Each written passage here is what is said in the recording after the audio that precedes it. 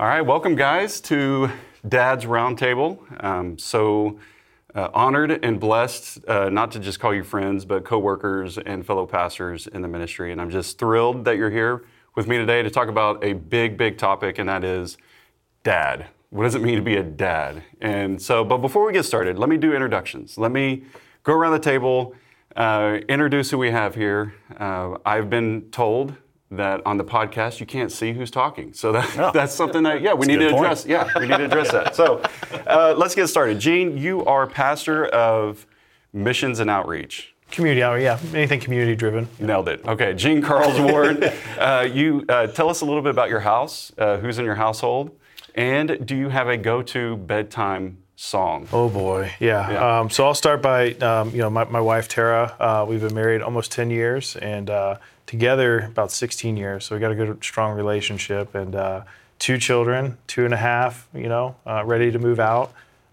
Beautiful daughter, and then our newborn son Parker, who is just 2 months old, and he's just been an incredible blessing. So you're sleeping fantastic. Yeah. You're well rested like for 3 tonight. hours right now. So This is just a support group for you right now. This is what you need. Yeah. So what's your go-to bedtime song? man, I am embarrassed, but I'm also just like really. No, you don't honored. have to sing it. Okay, Just- good. Fine, okay. So my daughter likes "Somewhere Over the Rainbow," and I Okay. don't know the words, so I make up words. Nice. And I usually conclude it with "Daddy loves you" and a good night. But it's one of those moments. It's just like there's like a prayer going behind the scene. That's just like thank you for this opportunity. Yeah. And I know it's not going to last forever. So I'm trying to enjoy every moment of that I have. Those are sweet moments. But They I'm a really horrible are. singer, so it's really bad. I'm glad that she likes it, but one day she's gonna be like, "Dad." Yeah. Please stop. Please stop. Maybe you sound like an oscillating fan. That's why it's just that like tone that just puts her to sleep. Sometimes she goes too loud. Tone it down. Yeah. Well, Andy Roshkob, you're here at the table today. You are Crossings OKC location pastor. Yep. Young adults pastor. Former student pastor. And head coach of a basketball team at home. So tell us who you have in your house. So I've been married to Taylor for just about 19 years now, and we got 5 kids. Like you said, our basketball team. We got from about to be 16 all the way down to 6. So it's we are not. Basically, it's just managing the chaos at this point, managing schedules and different stages of life. We got a little one, and we've got one about to drive. So it's quite a spectrum of anxieties to deal with. So lead off question. When you go on family vacations, do you assign an attendance taker? Like I would need somebody to do a roll call every single time. We count to 5 a lot. A lot. I think it was this summer was the first time we got very close to leaving someone at a gas station. Oh, geez. Okay. But one of our children noticed and said, "Where's Annie?" And we're like, "Oh, where is Annie?" God gave you a few spares. That's right. All right. Man. Everybody get a buddy. That's right. That's right. Well, Blake Baston, you are pastor of ministry and operations. That's right. So very busy guy.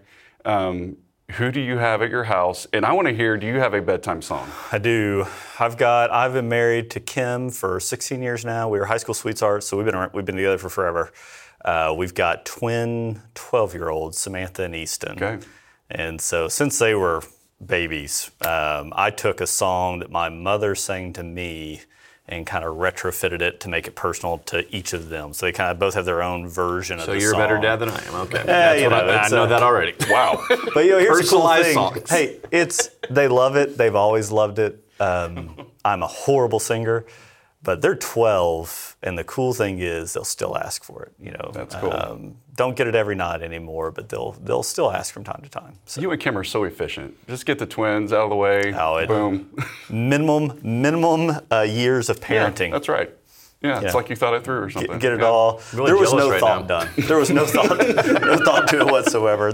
We were gonna have the basketball team, and then when the twins came at the same time, they broke us. Oh, You I know, bet, they broke us. So we just like, we're good. We're good with 2. We're good. That's good. That's fun. Yeah. Well, I'm Matt Cartwright. I'm men's pastor at Crossings OKC. Bedtime routine for me, y'all are way more spiritual than I am. Because it's the only songs that I know all the words to, is the national anthem and Fresh Prince of Bel-Air. I kid you not. And my daughter, who is 8, so I have an 8 and 6-year-olds, my daughter knows every single word to Fresh Prince of Bel-Air, but not the national anthem. And so, I mean, as 90s kids, I mean, that was our amazing. That's yeah. you know, it's a story of redemption. Yeah, That's right. That's what you're trying to do. It's That's right. Yeah. So anyway, all right. That's our opening question. I think what we do at every episode of the Dad's Roundtable is we talk about the job description of a dad. And so here's what I've come up with. So help me out here. The job description of what it means to be a dad is to provide, which I think we can all agree that that's a good thing, that dad provides for the family. It's to sacrificially love, and it's to set a spiritual climate. And so that's the 3 job roles or the job description that dad is supposed to do in the household. And I think one verse that's very familiar to me, we may or may not have had it on a ceramic plaque hanging on our porch, but it's out of Joshua 24, and I'm sure it's in a dining room table somewhere. Joshua 24, as for me and my house, we will serve the Lord. And so I have 3 questions for you guys. How do I do that? How do I do that? And how do I do that? So Andy, you're batting lead off today. Yeah, man. How do you, in your household, serve the Lord?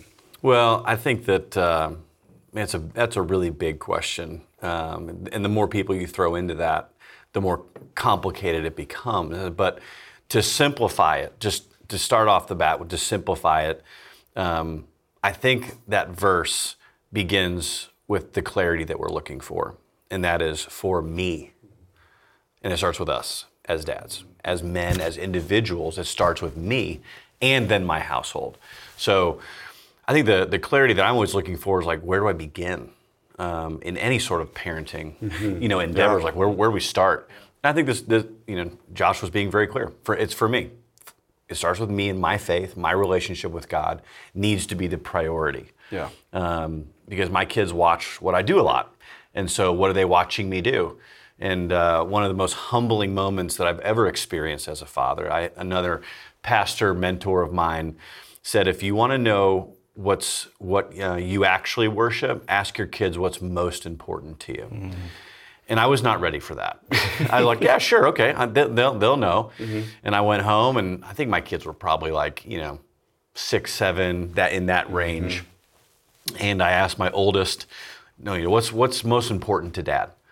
And without hesitation, it was, college football. Oh, God. and my heart sank, because what he was just watching, and I think that's kind of that development process is, if we're going to develop someone like in our workplace, it starts with, hey, I do, you watch, right? And then I do and you help, and just kind of that down the line. Eventually you do and I'll watch. Well, it starts with them watching. Mm-hmm. And that was just that was a wake-up call for me, was my son thinks I'm most excited about 18 to 22-year-old boys playing a game that does not matter. Yeah. And so that just was, that beginning of that journey for me was like, okay. And it really became an introspective, like, all right, what do I worship? What do I serve?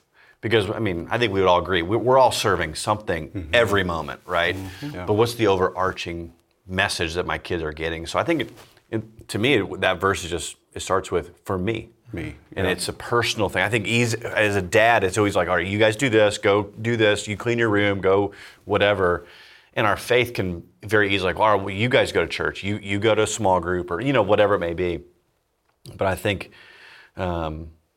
the most challenging part is for me. Yeah. What do I serve? And then what I serve, there'll be a natural fruit and outpouring of that. Mm-hmm. I would love to see, my boys someday, when they become dads, think through like, all right, what are they serving versus what am I doing? It's amazing how much is caught and not necessarily taught. Absolutely. How they pick up on those little things along the way, especially at an earlier age where there doesn't need to be much explanation. Yep. Well, I never told them like, hey, let me sit you down and tell you the most important thing in my life is college football. Right. I never told them that. Right. They just, like you said, they caught it. Mm-hmm. And it was a very sobering moment. Yeah. And in context of Joshua 24, I think could help us with the assumption that Joshua's communicating. Obviously, he's speaking for God. God is communicating to his people. And there's this assumption that there is going to be a God present in your household. So it's up to you to pick which one. There is no assumption, or there is no option that you will opt out of worshiping a God. It's just pick which one you're going to worship. Yeah. And I think back then it maybe had been a little bit different of whose God and which region they were, and which God that they would choose. But speak about today, like what gods are present maybe in some households that need to be addressed? Yeah, I mean, you think about it. I mean, that's the theological term for that is henotheism, right? We put multiple gods up on the pedestal together, and we don't necessarily say that the God of college football is better than our God, but he's up there on the pedestal with our God. Yeah. And we do that. That is a huge danger for us today. The gods that I see, that I've experienced in my own life, the gods I've worshiped. I worshiped the God of my corporate identity, right? My career identity. That was the God that I served the majority of my adult life. I think we can worship the God of busyness, today. That is a God we all tend to serve if we're not careful. We can worship the God of our children. Like we can put our children up as gods at times. And that is one of the things I think that is most dangerous and seductive, because we can think we're doing the right thing by elevating them to the status of little gods, but it's actually horrible for them. Yeah. And so you really hit it well. It all starts with me and who is my God. We teach this whenever, a lot of times you hear this in marriage ceremonies, and we teach this in premarital counseling all the time.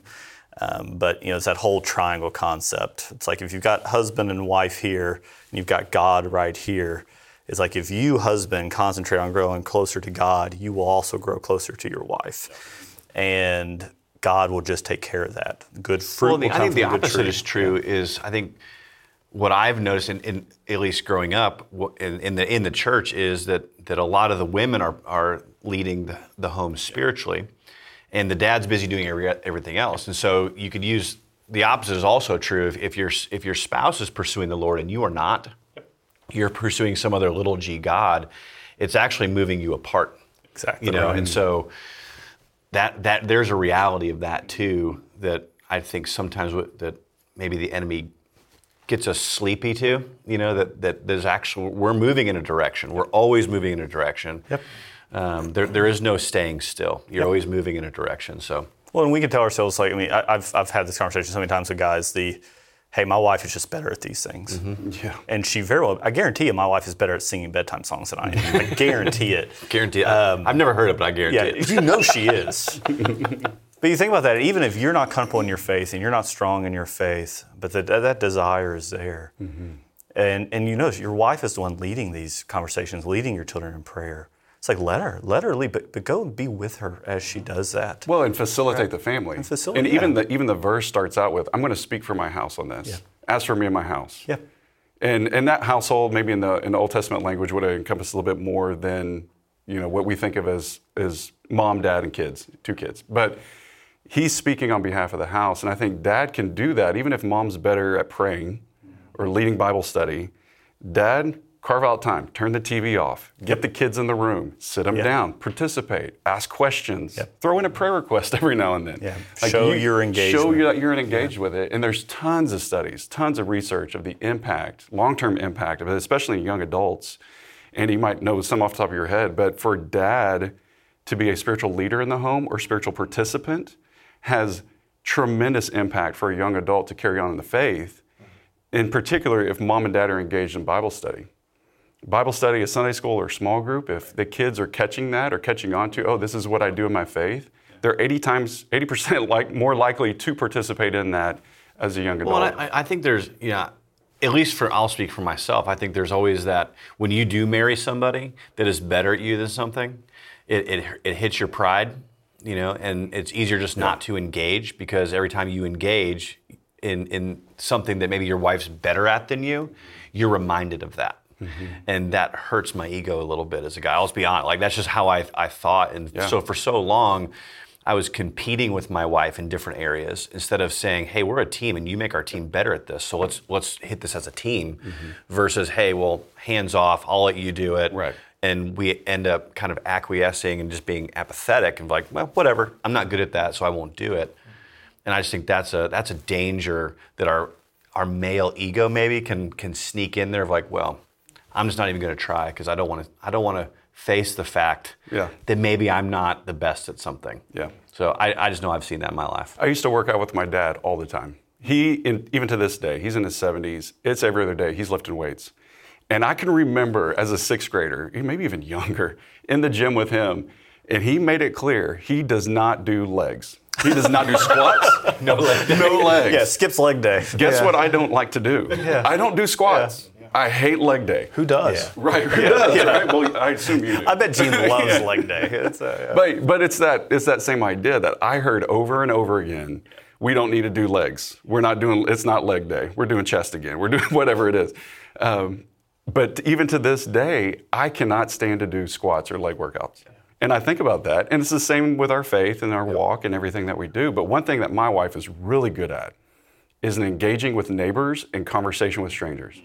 I cannot do it. It is a work for me to want to ask somebody their name and then remember it and then file it away and check in on them. And we live in a cul-de-sac and got to know our neighbors really well because of my wife.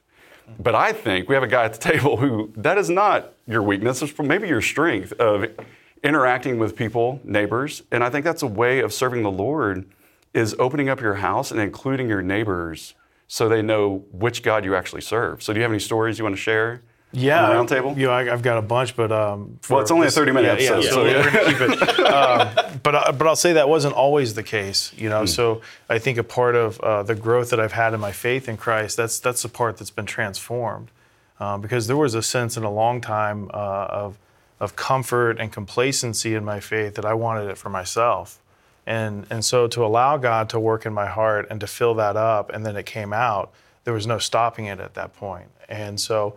To be honored with the opportunity to serve him in that capacity, and then to hear what we're talking about today, what's really coming to mind when we think about what gods we're serving and setting a tone as fathers, I think about, how I start my day. And for me, something that was always really encouraging in the very beginning is Jesus' own words in Matthew 6 when he says, where your heart is, there your treasure will be also. And that was a really convicting verse because I thought, what is my treasure? Mm-hmm. Is it money? Is it my family? Is it my job? Whatever that might be. No wonder that's what I pursue. Is it college football? Whatever it might be. And so I love that kind of gut punch he gave because it's like, well, I want you to be my heart. Yeah. So what does that look like? And so as a core, it starts from a very beginning, of my day. And that could be a structure. I love to work out. For a long time, I would do like 70 push-ups as soon as I got the minute I woke up, it was like meet a day. Yeah. I want a challenge. I'm going to meet a challenge. I'm going to go after. We're going to end with a push-up challenge. That's how we're going to close this episode. That's a weakness of mine, so I'm out. So taking some of that characteristic, I married it to my faith. Mm-hmm. So when I wake up now, the first thing I do is I go to my Bible app and I just start reading some verses, and then I have a reading plan. And then I'll spend just a few minutes in kind of a awakening prayer. And then I look at my calendar and I look at where I'm going today. And those are some places that I know that I'll be at, but I know there's some areas that I'm not going to be in. And so I started to get my mindset right. Lord, where will be some opportunities that might honor you and serve you today?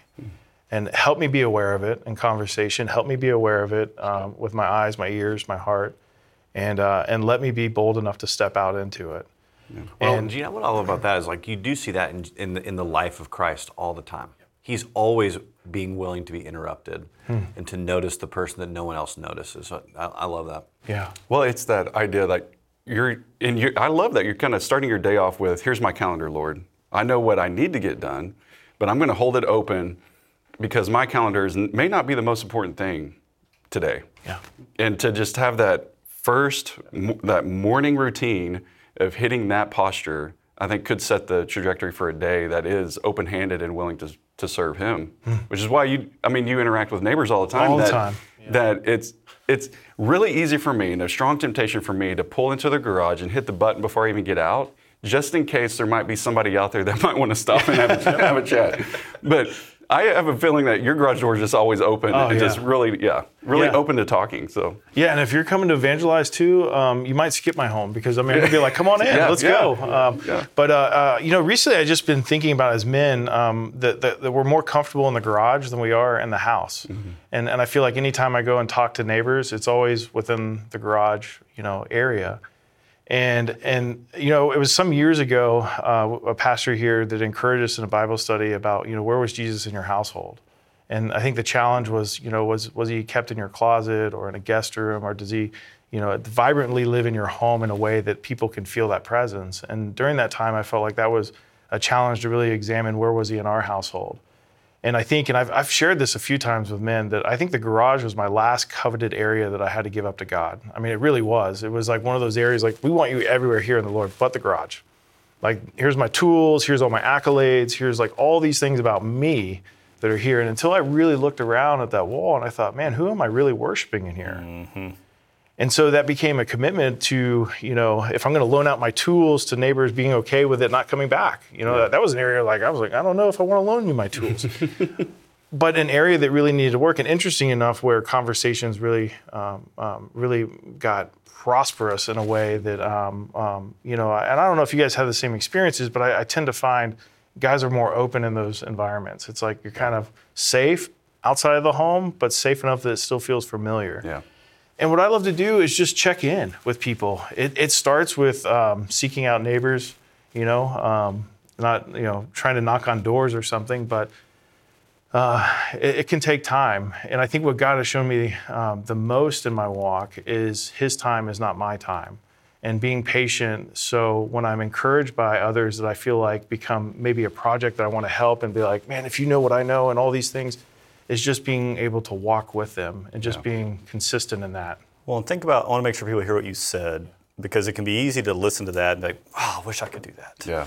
And you can. And we all should, and we can actually, right? Mm-hmm. But we have this deal, it's like, well, I'm just going to try harder to do that. And think about that, and that never works. I remember when I was a kid, before a basketball game, I thought that I could watch Hoosiers before the game, and that would motivate some inner power within me, and I would just go and do it. But that was not where the power was, right? That's not what makes you a better basketball player. I learned that the hard way. But you think about what you said at the very beginning, was that when you wake up, the first thing you do is you pray and you go to the Word. Yep. And I think if there was any one thing that guys could do that would change the entire trajectory of their day, the way God forms them, the way they think, how they approach their calendar, all that, is that when they wake up, before they grab the phone and they start to look at all the emails that came through from work last night, and they start to look at the notifications, when you wake up, keep the phone off, keep it away, hit your knees in prayer and Scripture before the phone. Yeah. And I think God would use that habit to completely reform us in a way that actually makes you, throughout the day, you're looking at your calendar as an opportunity to serve God. Yeah. You're looking at the way that morning is going to go, not as a busyness to go deal with the emails you just looked at. They will wait. Mm-hmm. But you look at it as a way to go serve your kids and actually talk to your wife. And it's those little things that God will do magnificently through. Mm-hmm. But you have to give it to Him.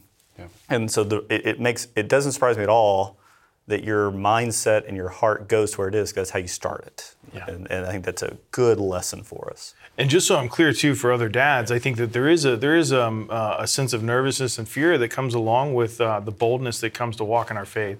And what I mean is I love that feeling of recognizing them choosing to trust in the Lord. So when I see opportunities, it's not that I feel confident that it's going to be gift wrapped and delivered. It's just me recognizing to the fact that I want to be obedient. Yeah. And so if I feel the urge to offer prayer for someone in our neighborhood, or to talk to them about Jesus and it's rejected, I don't get defensive in a way of being judgmental. I demonstrate grace and love and continue to go on. Mm-hmm. And I remind myself in my heart, thank you, Lord, for the opportunity that I could be obedient to your word. Yeah. And then other times, it's like He gives us some gifts to just show us that He's in this and He's working. And I think the confidence we can have as dads, and recently I think we were all part of this, was understanding that God is already present in the situation, that we're not bringing anything in there, so that the burden of carrying something to something that we're already in. And that's a powerful thing. When I think about loving my family and loving my kids and demonstrating that spiritual leadership, it's knowing that He's present already. And then recognizing that these are children of God. And Andy, you mentioned something recently about that, you know, when I look at my kids, it's representative of this is a child of God. Yeah. And that's a good prayer.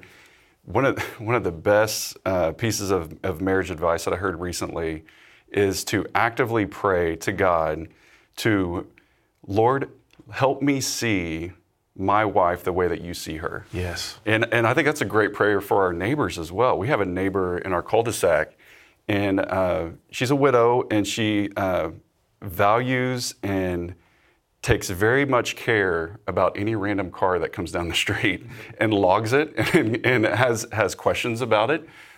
She puts it on the neighborhood Facebook She page. very much knows, which yards might need some attention. So she's very busy. She's got her eyes on everything, right? And we moved in, and it took a long time. And she was one that I would have just rather just stiff arm and be like, you kind of do your thing. We're over here. Just leave us alone. But the Lord really changed my heart towards her. And then over years, like this took years of prayer, of just praying for her. Whatever's going on in her house, Lord, you know, you value her, you see her. That over years, now we've been there 8 years, and now she is bringing my kids Easter gifts. We're taking her Christmas cookies. She's coming over to the 4th of July cookout. She's out and about. Now, we haven't had like real intense, theological conversations, but she knows that we love her, and that and that's the God that we serve sees her. Well, I love what you guys both just said was that, God that our kids are His kids first, that He has entrusted us to steward. Our spouses are the same. That's His daughter, right? But that we're not alone in it. And I think sometimes we do think, hey, it's all up to us. But what I hear from that story, Matt, and I think it applies to how do we serve the Lord, is that God's always in it for the long game. And I think as a guy, maybe we want instant. Like, we want to see the change instantly. We all right, I'm going to do this. I want to see the fruit tomorrow. It's like working out. Like, you don't go work out and then start flexing in the mirror. You're like, oh, no, nothing happened today. But a year, 2 years down the road, you start seeing God's in it for the long game. He's patient. And so it's not about the big splash things. Right. Right? It's that, going back to what we talked about a minute ago, is like, if it starts with me, what are the things that I can do, the small, consistent things that I can do? Maybe it's getting up and saying, God, I'm going to go to your word first, right? That's a small, consistent thing that will benefit both you and your family. And so, like with your neighbor, it was it was unseen, right? Just probably in your heart and in your mind, you were just praying for this lady. And over time, God softened your heart, because God's already in it, right? Just like you were saying, Gene, God, you're not alone. I think one of our pastors here just a few weeks ago talked about God. Jesus goes before you. You are not alone in this endeavor as a dad, as a husband, as a neighbor, a part of a community. It's not up to you. You don't have the power. That's one thing that, Blake, you mentioned is that, and that's been on my mind for like 6 months. It's like, where do I really believe the power comes from? It's on my mind because it was on your mind, and you told me it was on your mind. Now it's on my mind. Now it's on our mind. It's not in me. That's for sure. Yeah. But one thing you talk about there, just as you're talking, made me really step back and think about the dads who maybe listen to this who maybe aren't married anymore, or maybe their wife's passed away, and they're doing this, and they can really feel lonely and feel like they are doing this on their own. Just to remember that God's in this in long haul. God is with them. Do not grow weary of doing good. Do not grow weary of being the dad that you've been called to be. Remember that He will use every single act of your faithfulness with those kids and with the community around you. But I can only imagine that it's really easy to feel lonely and overwhelmed, but God is with you and with those kids, no matter the circumstance. Well, like the image that comes to my mind, and the line that with young adults specifically, I use this idea because it's a very, you see it all throughout Scripture, is that God is absolutely doing more than we think. Always. He is always playing a bigger, more complicated game. So the vision I love to think about is like, we're in the trenches, right, on the football field, and we can only see right in front of us. God's in the press box, and he sees the whole field. And he sees that player and that player and that lineman, and he sees it all. He sees who's warming up on the sideline, who's about to go enter the situation.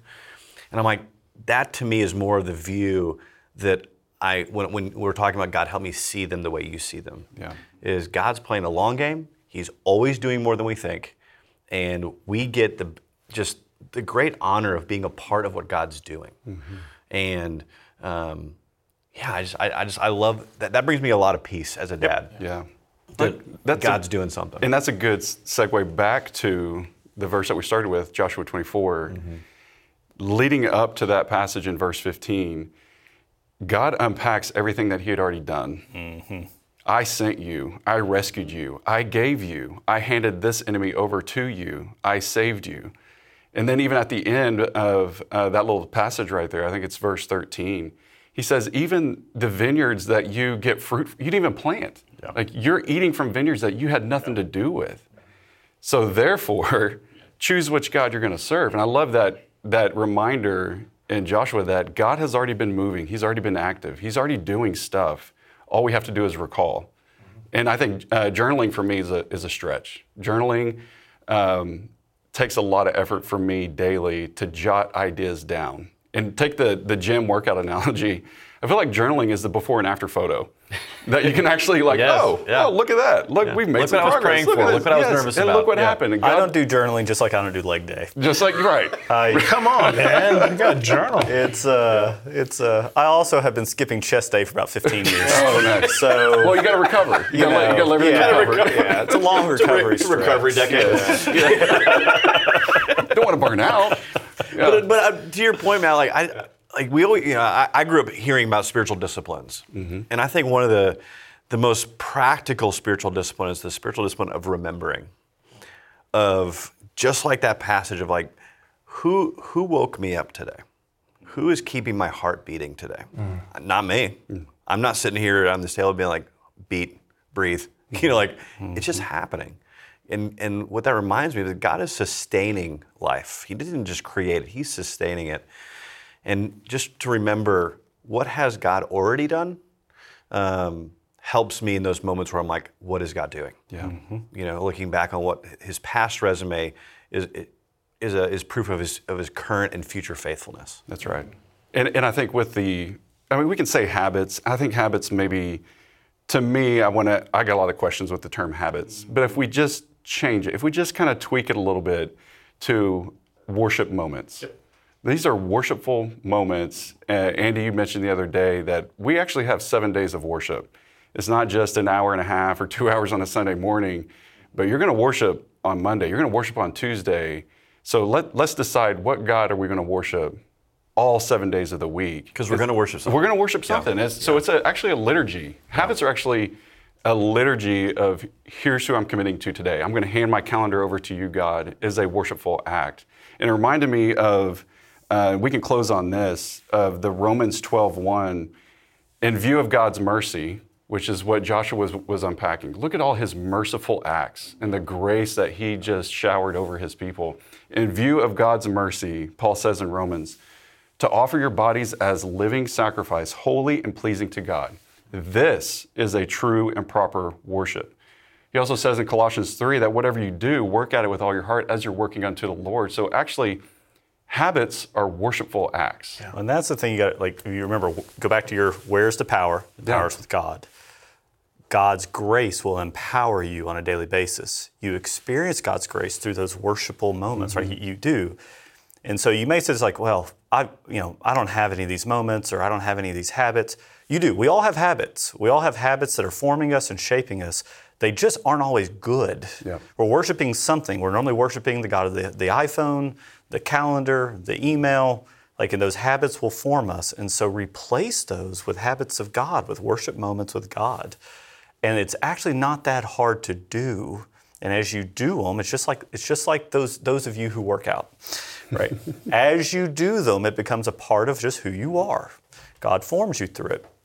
And so I think you've got a lot of guys who are probably listening to this who are super busy and they don't know what to do and they want to be a better dad. They want to be what we've described here. It's like start with the small things. Yes. Start with the small worship moments. Hit your knees in prayer. Read scripture before you ever put your phone.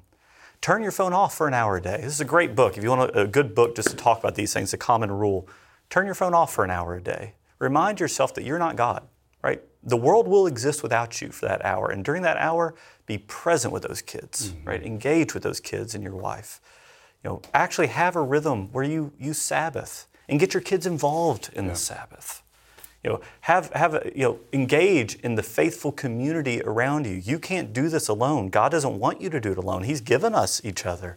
Have an hour a week where you talk to a friend. Yeah. So there's these new rhythms and liturgies that you can put into your life where you can truly experience God more closely and He will change you. And as a result, you get back to where we just started, right? As a result of what He does through this, you grow closer to Him. And for you and your household serves the Lord as they follow the example you've set. Yeah. Well, and the benefit of that, Blake, when you start looking at the themes of how Jesus deals with busyness, because if there's anybody who's busy, it was the guy that could heal people. Yeah. Right? Yeah. People are chasing Him down. Mm-hmm. And what we see Him do regularly is He gets away. Like He turns off the chaos. Yeah, He turns off the iPhone. Right? And he goes and says, I gotta go spend time with my Father. Yep. And you see the invitations that Jesus gives in Matthew 11, where He says, "Come to me, all who are weary and burdened." Right? We would say we're like busy and chaotic. And He says, "And you will find real rest." Yeah. And Paul in Philippians 4 says, "Hey, bring all of your worries and anxieties to me, and you will what? Find the peace of God will cover your hearts and your mind." And so the invitation, the benefit to us as men, is not just, hey, do more better. Yep. Get better at being a dad. It is come to me and you will find rest because God's always doing more than you think. You're not alone in it. And He says, and in that reminder, those habits help remind us, I'm not alone in this. God's with me. He's doing more than I think. And we take ourselves off that throne of importance and put God back where He rightfully belongs in our life. Because anything else on the top of that throne can't handle it. No. And it's going to fail you. Yep. They're going to fail you at some point. And so have a proper Lord, a proper King sitting on that throne who can actually handle it. Well, when you think about all those, go ahead. no, I was thinking of all the habits that you're talking about. Before long, you're going to recognize that you're worshiping God without even knowing it. I mean, they just become a part of your. They just exude in your heart. And there's a few things you guys do really well that was encouraging to me as a young pastor, which was when someone says pray, you stop and pray. And that became something as a result of what I do in the community. If someone's like, hey, will you pray for me real quick? I'm like, or just later, I'm like, well, let's do it right now and take that opportunity. Because I always forget. Let's just. I'm confessing to everyone listening. Except for anyone who's listening right now who Andy said, I'm going to pray for you. He definitely prayed for you. This week. This week. But a great habit to start with. And to think about some of the things that we do, there was an encouragement that I read a while back from Mother Teresa, and I just absolutely love this quote, and I hope it encourages our dads. And she said, many people will do great things, but few people will do small things with great love. Do small things with great love. And so the intentionality that I want to have in my life is to seek out those small things and do them with the profound love and presence of Christ with me. That's good. And know and rest assured that those big things will happen. But I'm not focused on making big ripples. I want to live with the people around me. I want to live with my family. I want to live with my kids.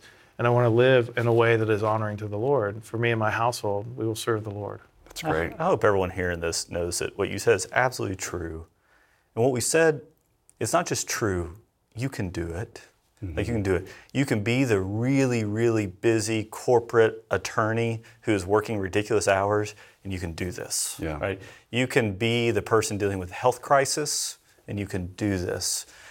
You can be the dad who has been separated from his family, and his kids do not live with them all and you can do this because the power's with God, and He will do the work in you. Well, the great comfort to me that is in that, Blake, that you can do this is that even when I don't do it well or do it perfectly, God is where the power lies. And so it's not on my ability to do this perfectly. I mean, I got 5 kids. I mean, like, it is a struggle to find time alone. Right, like that. I realized why my grandfather would go into the restroom for 45 minutes when we visited, because he's like, "I got to get away." Right, like I'm like, now I get it. Like he just wants a minute of quiet, and so I do think that here's what encourages me is it's not a moment of failure when I don't do this well. It is just another moment where I get to turn back to the Lord and live out repentance. And the cool thing thank about goodness I can't do it on my own, because I would lose that opportunity to experience His power to fill in the gaps that I just can't do. Yeah, the same God that loved you yesterday is the same God that loves you today, even if you miss your alarm clock and miss those habits and routines. Yeah. So being reminded of His holiness and His love through the grace that He offers. Well, I want to give the dads just 3 takeaways as we close of what it means to have a household that serves the Lord. So what I heard today was, have a liturgy or a habit that is worshipful. Well, first, I guess we need to back up and say, which God are you going to serve? Which God are you going to serve? Let's start there. So step 1. Got to figure out where we are before we start the road trip. That's right. What's your treasure? Where's your heart? Where's your treasure? Where's your heart? Who's on the throne? However you want to say that, but determine that today. Then from there, set a liturgy of habit to worship that God. And then I love just the practical daily reminder of submitting my calendar to Him. I think everybody's busy. Everybody is as busy as they've ever been. But if you hold your calendar open-handed and just offer it to Him to bless and to take care of, then it's all on Him, and you get to see the benefits of His power and His grace shared to people. So I pray that we can all do that this week. I pray that for the dads too. You know, if you're questioning, maybe putting Christ into your heart, I just want to offer you to start with that. Yeah. And if you're looking at praying to start, where you can honor God, just look for those small things and just start there. I mean, that would be my encouragement. And if you're doing them well, continue to seek opportunities to be uncomfortable in our faith, where we can rely and trust in the Lord. Don't skip step 1. Yeah. That's the big one. If you look at everywhere in the Bible where someone has an encounter with God, they fall to their knees and they give it all up. And even the demons. Even the demons. Shut down. We have got to fall on our knees and give up this idea that we can do this on our own. Amen. Jane, you said something earlier about just being reminded that you can pray in the moment. Yeah, like you can stop. It's one thing to say, hey, I'll pray for you. I'll put you on my prayer list. But it is so impactful to stop and pray with people. And we all know dads in our community and in the surrounding community who are struggling right now, who are striving, who are running in quicksand. What does it mean to be a dad who provides, who loves sacrificially, who feel like all they do is love sacrificially? It's all sacrifice. And they're really struggling to set a spiritual climate in a house of kids of all ages. So I think it'd be good. Let's just pray for those dads right now. Let's do it. I think we can pray over those families and those households as they determine the God who's going to rule their house. So let's pray. Holy Father, Lord, we just thank you for today. We thank you for these moments that we can stop and pause and consider you. Lord, I pray for all dads and men listening right now. Just cover them with your grace, cover them with your love, as what it means to be a dad here on earth, that you reflect a Heavenly Father who loves unconditionally. Equip them, encourage them, strengthen them in moments of stress and just moments where they just need to rely on you and focus on you. I pray that they put you at the center of the household. I pray that they offer up their calendar to you to bless and to strengthen them throughout their weeks. And it's in Christ's holy name, amen. Amen. Well, thank you guys for coming to the round table. Thanks for having us. It's a great opportunity to sit and just talk about what it means to be a dad. Yeah, thank you.